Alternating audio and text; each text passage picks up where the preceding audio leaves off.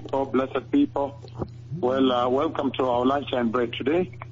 I know that today we have our global all-night service that will take place, but I wanted to reach you again in your offices. I know that most of you are out for lunch now, during your lunch break. I want to talk very, very carefully to you as you come out of your offices about the times we're in. You can see very clearly the times we're in. And as a Christian, as someone who is born again in that office, or in that workplace, that kiosk, that supermarket, in that agrovet, that as a border rider, taxi driver parked in, motorcycle rider, motorcycle taxi, tuk-tuk, in that hardware store, that restaurant, wherever it is, during this time when we're observing such a tremendous global fast. I know we have the whole globe. There's a big global fast going on, holy dry fast of the Lord. This is yet another very important hour again to re-examine yourselves very carefully. I want to talk about the grace that you received, you that are born again in that office. If you give me 20 minutes or so, I want to talk about the grace you received. The grace of our Lord Jesus that you received.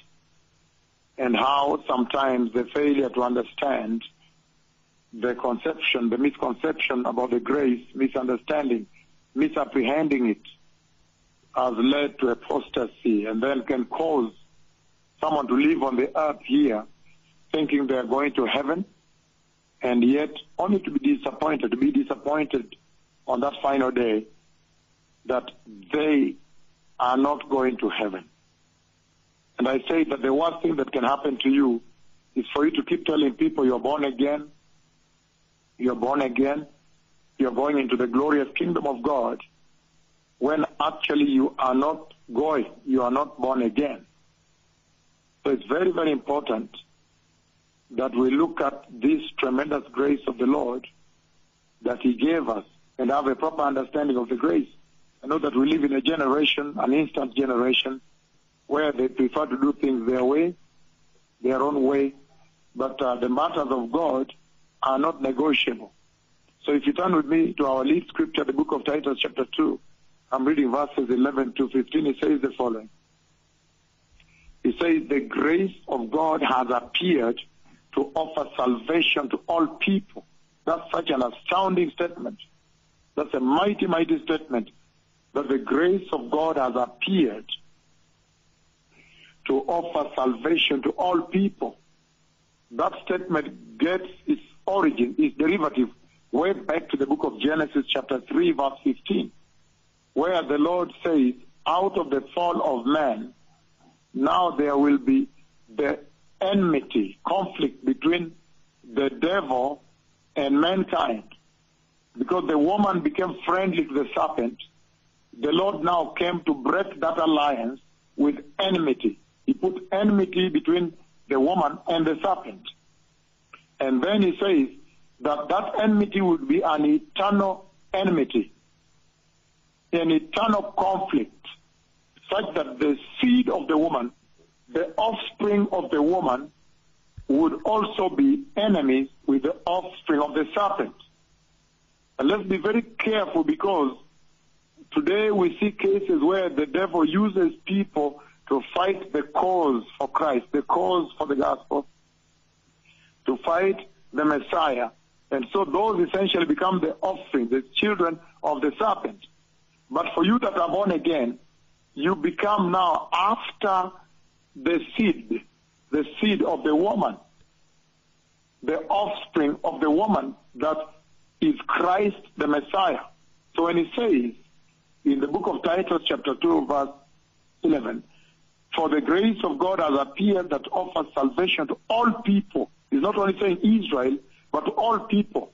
He's also referring to the book of Genesis chapter 12, verses 1 to 3, where the Lord promises Abraham, and He tells Abraham that he has been chosen by God, and out of him now will be a blessing that will bless all the peoples of the earth. All the nations of the earth would now be blessed by the Abrahamic covenant, the Abrahamic promise, the blessing of Abraham would reach every nation. And that blessing of Abraham would be the Messiah that would come through the lineage of Isaac. And then, of course, Jacob. And then Judah. We know that very well. We know that the Lord decided to do his rescue plan through Judah.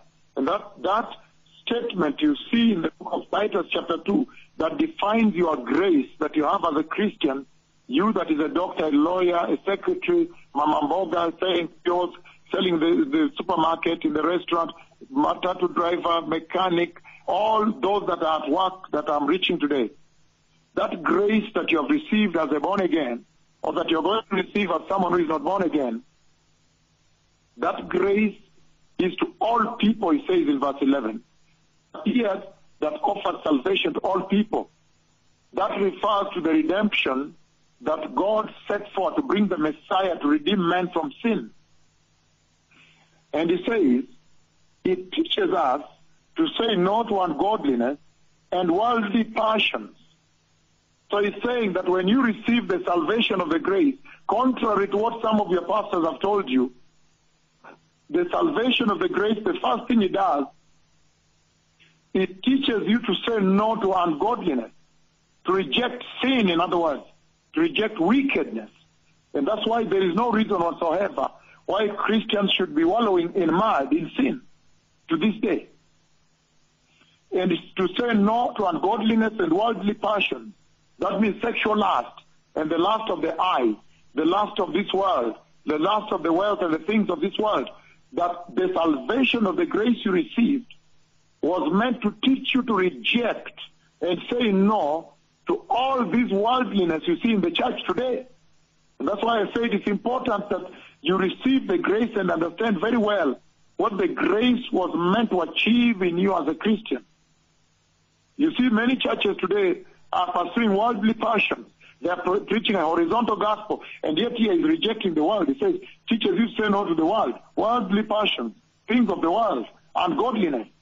But you see today there are a lot of abortions in the church because they have not understood that the grace was meant to teach the church, to instruct the believer, the recipient, to reject wickedness, reject sin, reject evil, reject worldliness, reject worldly passion, reject the lust of the world and the sexual lust of this world.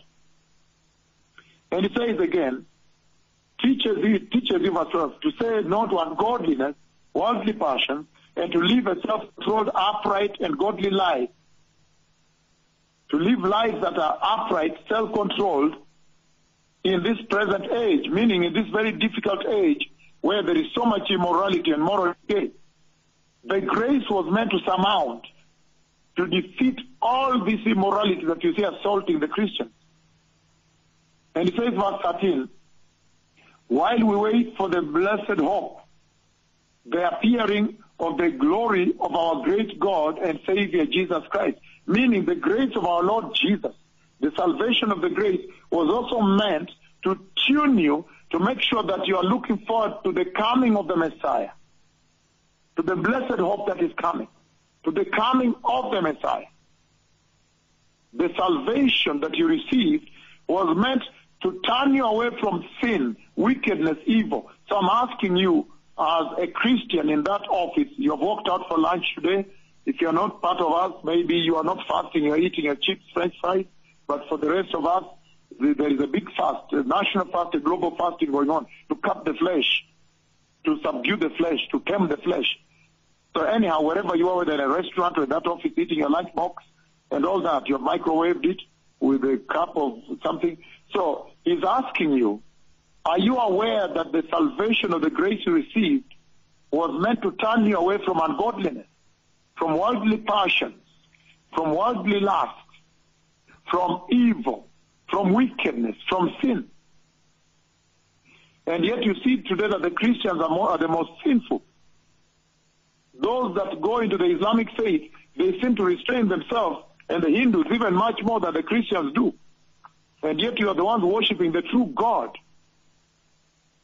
And so, are you also aware that the dual role of the grace, the salvation of the grace you received, Number one, to turn you away from wickedness, evil, and all the worldliness, the ungodliness. Number two, but also to cause you to say yes, to live lives that are self-controlled, meaning to subdue the flesh, to fast, and reduce the desires, the sexual lust of the flesh, the desires of the flesh, and to live upright lives, meaning to be in right standing with God, to be in righteousness, in other words. To live godly lives, meaning to live holy lives in this age. And while we wait for the blessed hope, the appearing of the glory of our great God and Savior Jesus Christ, are you sensitive towards the coming of the Messiah? Because he's saying that the grace of God that he gave the church was to sensitize her and focus her onto the glorious kingdom of God, not onto the worldliness and onto the horizontal gospel. You see, the church today is preaching a gospel, focusing them on the things of the world, on the world. But he's saying the original purpose of the grace, those that understand it right, is that it's meant to sensitize you on the coming of the Messiah, that you may prepare. Look at verse 14. Our great God and Savior Jesus Christ, who gave himself for us to redeem us from all wickedness and purify unto himself.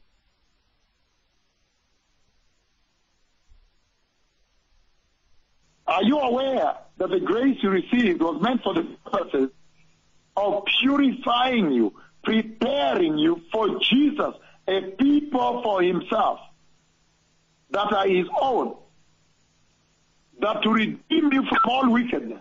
Are you redeemed from all wickedness? Purify you unto himself, purify you from all uncleanness, all evil that you see in the church, in the life of the believers today. And so what is the Lord saying here?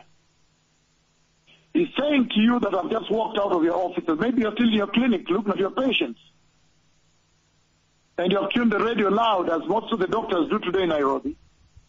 But the message is this: the Lord is saying that the grace that you received has a purpose.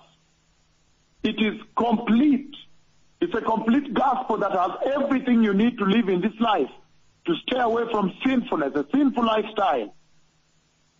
If you look at the book of Matthew chapter 7, verse 20. Look at what it says, Matthew 7:20. It says, thus by their fruits you will recognize them, that when the grace of God has achieved all of the above in you, your fruit will be seen. That is, you evangelizing Christ to the world. And if you look at Colossians, the book of Colossians also, chapter 1, blessed people. The book of Colossians, blessed people, turn with me there. Colossians chapter 1. We read verse 22. It says the following in the book of Colossians. Again, chapter 1, once I get there, I read with you. Colossians chapter 1. It says, verse 22, which I'm reading now. And it says, but now he has reconciled you by Christ's physical body through death, to present you holy in his sight, without blemish and free from accusation, meaning blameless. He's saying it does not matter the kind of life you lived while you were in the world there, for all have sinned from Adam's time and fallen short of the glory of God. All have sinned and fallen short of the glory of God. And then he says very clearly that the reason the Messiah came and paid such an ultimate price with his physical body through his death is to present you holy in his sight, without blemish and free from accusation. You that have received Christ, are you now without blemish? Are you free from accusation? In other words, are you living a life that is blameless? If you look at Ephesians, the book of Ephesians chapter 5, in Ephesians chapter 5 verse 3 it says, but among you there must not be even a hint of sexual immorality. You in that office, in that clinic as a nurse, and you know how the nurses dress in this country. they are given short, I don't know if they are given short dresses or they choose short dresses. It's unbelievable. And then you hear she's born again. When you do that kind of thing in that hospital, are you now showing yourself among them to be free from any hint of sexual immorality? Or you are totally absorbed in the mud atope of sexual immorality? Even all other Christians, they dress immorally. They think when you're a secretary, that is now a passport for you to dress nude. Huh?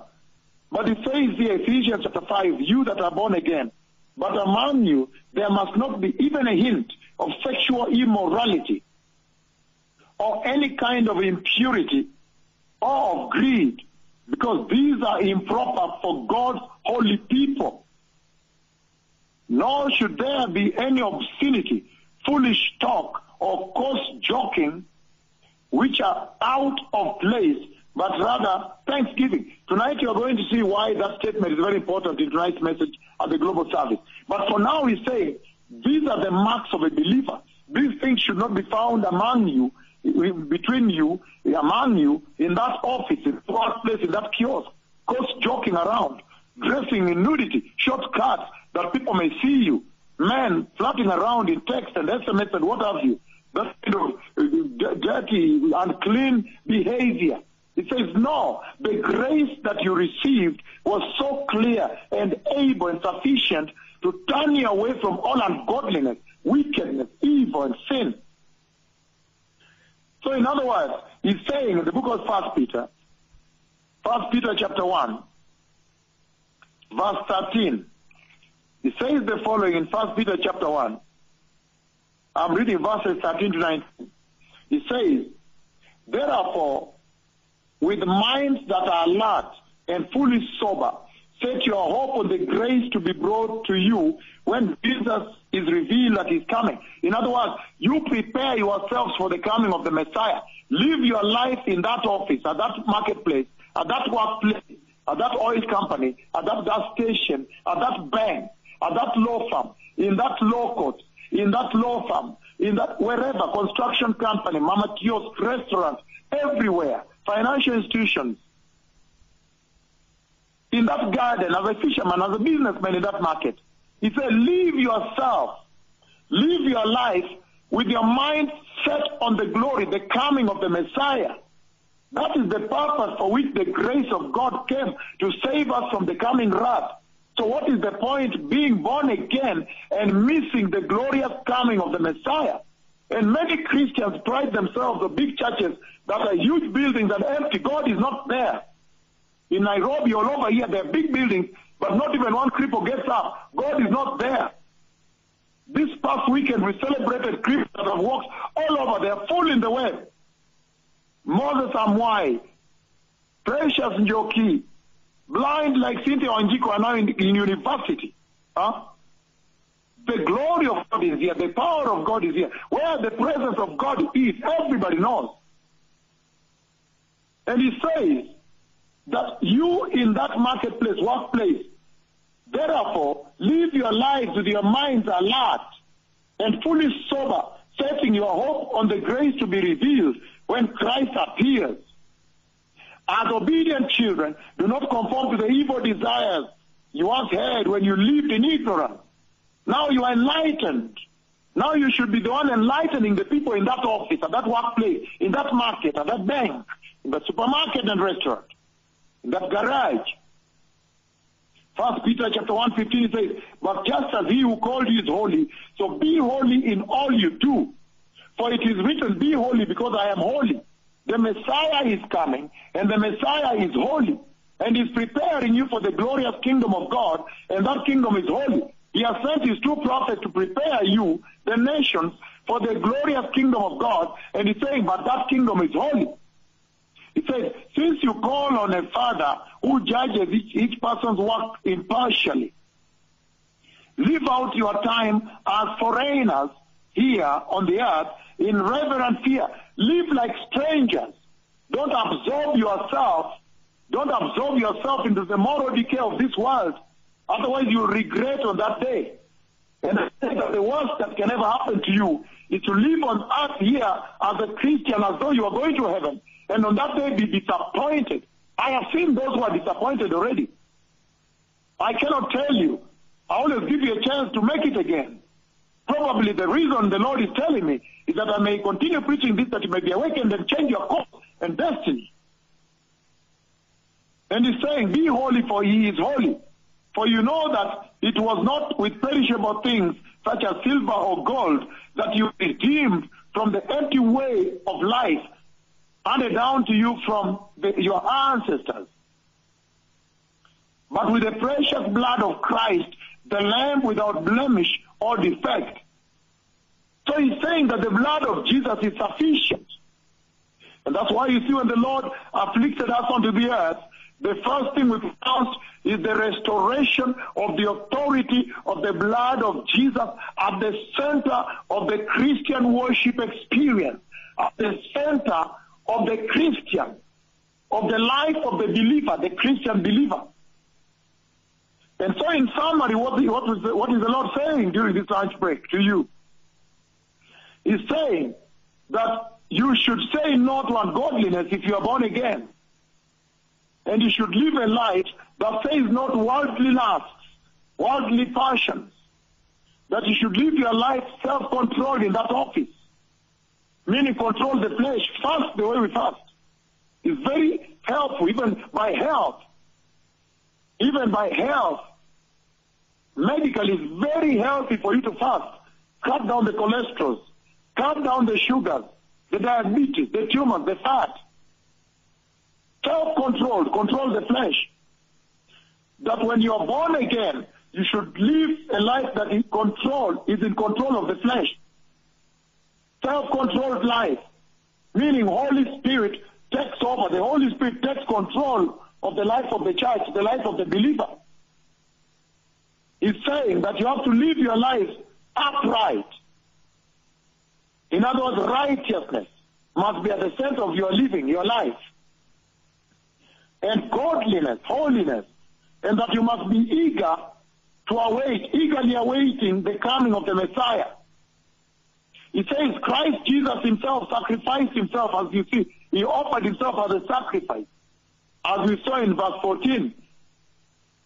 Offered himself on the cross for you as a believer. In order to redeem you from all wickedness. There is no reason whatsoever for a Christian to continue wallowing in the mud of sin and immorality and wickedness and evil. You cannot. He already sacrificed himself to purify you unto himself and to build you as a person who is eager to do what is holy and good works, holy works. This is the meaning of the grace you received. It's not a sinful life you should be living today. It says that when you are born again, you can always keep waiting for the coming of the Messiah. You must always be focused on his return.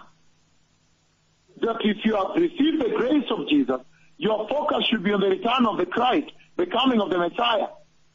Because the grace of Jesus will help you to deny ungodliness, deny worldly lusts, deny worldly passions, deny godlessness, deny the worldliness.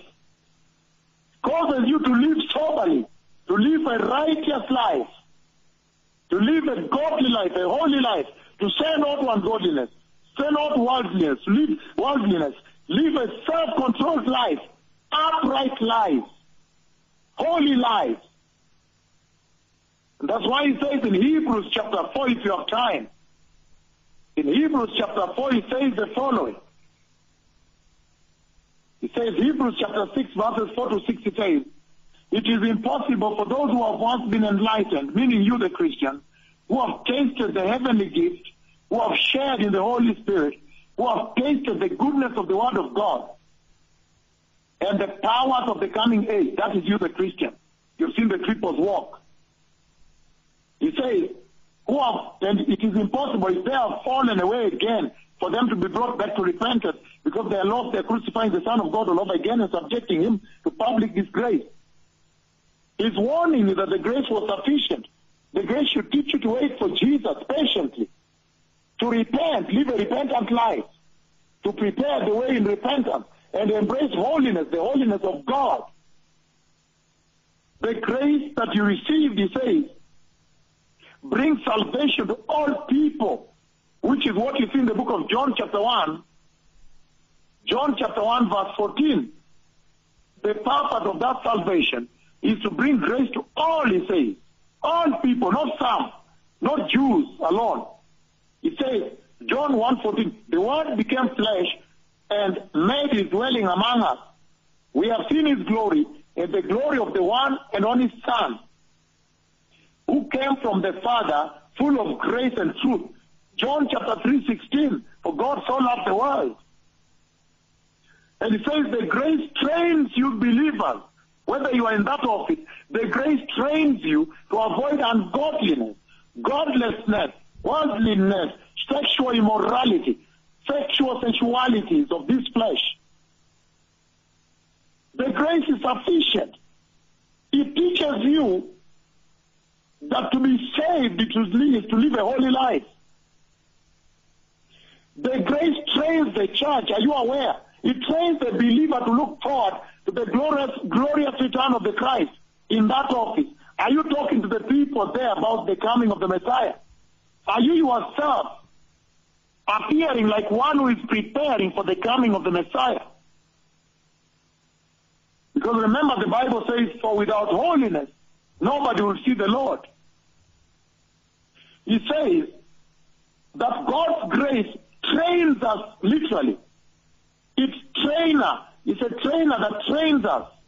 He trains us to believe and to be zealous to do good work, holy works in that office. That when you see someone hurting you, introduce them to Christ. Maybe a secretary is crying on the other corner. She has a birthday at home. A child is sick. Or a husband is divorcing her. You are trained by the grace to lead them to Christ. And he warns us in this scripture against the false grace you see being taught in the church today. He defines the true meaning of grace in this book of Titus chapter 2 and warns us against the false grace that you see has now brought judgment to Nigeria, to USA, to Kenya, also many nations, globally, the whole church. The coronavirus came because of the misunderstanding of the grace. There is a false grace being taught today that lacks holiness, lacks righteousness. They are telling you not to worry. But this scripture of Titus chapter 2, 11 and 12, he warns about the false grace. 11 and 15, Titus 2. He defines the true grace of God. He says the true grace of God crucifies the flesh of the true believer. That God's grace does not exempt us from God's holiness. No. It exempts nobody from holiness. The present-day church operates as though she's exempted from the holiness of God. How? I hope you in your offices today will repent. The grace of God, instead, it teaches us the dire consequences of sin, the terrible consequences of sin that brought the Son of the living God down to the earth and killed him. He died for our sin. The grace of God teaches us that God is holy. God judges sin. That's why Jesus died for your sin. It's not a license to sin. The grace of God makes the believer totally accountable to God. Are you aware? That is what he's saying in this scripture. He's saying that the grace you received is not an excuse for sin in the church, sin in the life of the believer. But instead, it's more the reason to realize the terrible consequences of sin that killed our Lord Jesus on the cross. The grace is not a license to sin, as you see in the present-day church. He is warning us in this scripture of Titus chapter 3, 11 to 15. Warning this generation of Christians that hell is full of people that receive the grace of God, but abused it by embracing a sinful life. That is the warning he's raising in that scripture. That there are many who have died waiting for hell. They are going to be full there. They died in sin. But they are like you. They received Christ They received the grace, but misunderstood the grace and thought it was a licensing for sin, license for an evil life, a wicked life. The scripture that I'm giving you today during a lifetime break of Titus chapter 3, 11 and 15 is a serious warning to this generation of Christians that without holiness, none of you will be with God. You will not meet God without holiness. You will not see God. That's what he's warning here. In Matthew 5 verse 8 he says, blessed are the pure in heart, for they will see God. But without the purity of God, that the grace deposits in your life, you cannot see God. Matthew 5:3 says, blessed are the poor in spirit, for theirs is the kingdom of God. Blessed are those who mourn out of this evil world. Blessed are those who thirst and hunger for righteousness, because they will see God. The kingdom of God is theirs. They will be filled. They will be satisfied. The grace of God was never meant to be a license for sin. Today at workplace, most of the Christians are in sin. They are the worst sinners in the universities.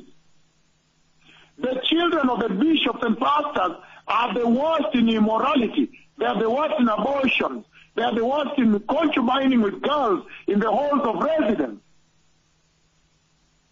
The book of Revelation 21 verse 8, it says, but the cowardly, the unbelieving, the vile, the murderers, the sexually immoral, and those who practice magic arts, the idolaters, and all liars, they will be consigned a place in the fiery lake of burning sulfur. This is the second death, meaning they will be excluded from heaven.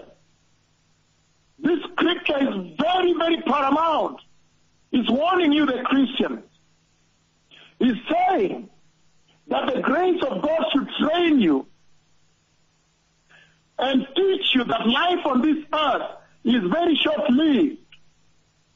Very short-lived, and therefore you should spend all your time doing the will of God.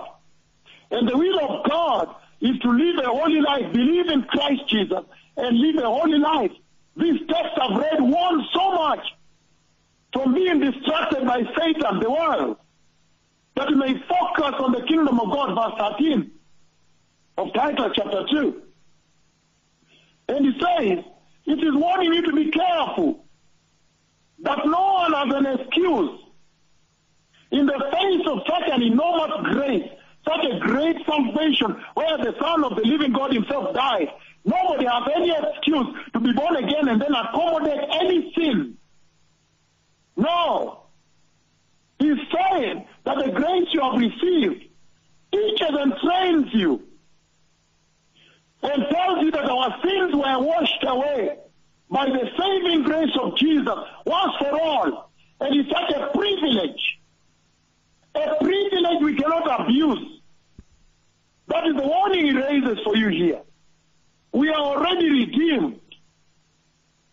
And so wherever you are, blessed people, the grace you received, he says, as a Christian in that office, is meant to instruct you and train you, the present-day believer, to tell you that the world, you and the entire earth, that the grace of God has come to all, free of charge. Nobody has an excuse to go to hell. There's no reason to live a sinful life anymore. Abortions, lasting at men, lasting at women. No. Because the grace has sufficient power, that's what he's saying in this scripture. And so if you want to receive the Lord, I want to give a chance to those who are in the offices to call us. We also want new callers to call us from your offices. Maybe you've been in another church and you've been tuned in to call us here from your workplaces, only those at work. If you feel that you want to receive the Lord, renew your faith, or receive him for the first time, this is the hour. Say, mighty Lord Jesus, I repent for abusing the grace of Jesus. And I've opened up my heart to you today and received you, Jesus, into my heart and my life as my Lord and my Savior. And I ask you to train me through the Holy Spirit to say no to the worldliness, the sin of this world, evil and wickedness, and to say yes to godliness, holiness, and righteousness. and to make me sensitive to the coming of the Messiah, and to prepare me as part of the people you are preparing that are your very own for your very kingdom. In the mighty name of Jesus, I'm born again, amen.